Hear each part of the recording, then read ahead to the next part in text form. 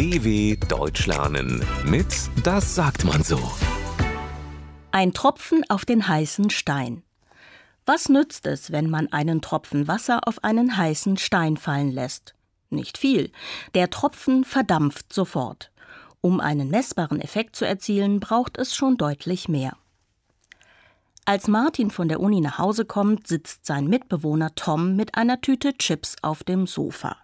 Genau auf dem Sofa, auf dem Martins Mutter morgen übernachten soll, wenn sie zu Besuch kommt. Um das Sofa herum stapeln sich alte Zeitungen, ungebügelte Wäsche und leere Getränkekisten. Auf der Fensterbank stehen die Pflanzen, die Martin und Tom vor einiger Zeit gekauft haben, um die Wohnung schöner zu machen. Leider haben sie vergessen, sie zu gießen. Die braunen Blätter der Pflanzen liegen schon seit Wochen auf dem Boden. Martin ist sauer. »Mann, du wolltest doch aufräumen. Du das Wohnzimmer, ich die Küche. Das war die Vereinbarung.« Tom ist beleidigt. »Moment mal, ich habe das ganze Geschirr in die Küche gestellt.« Martin schaut in die Küche. Tatsächlich, die ganze Spüle ist voller Teller, Gläser und Tassen. Immer noch schmutzig natürlich.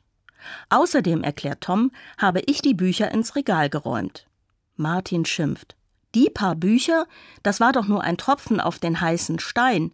Was ist mit der Wäsche, den Getränkekisten, den Pflanzen? Tom seufzt. Okay, die Chipstüte ist sowieso leer. Na bestens, sagt Martin, dann kannst du sie gleich in die Mülltonne werfen.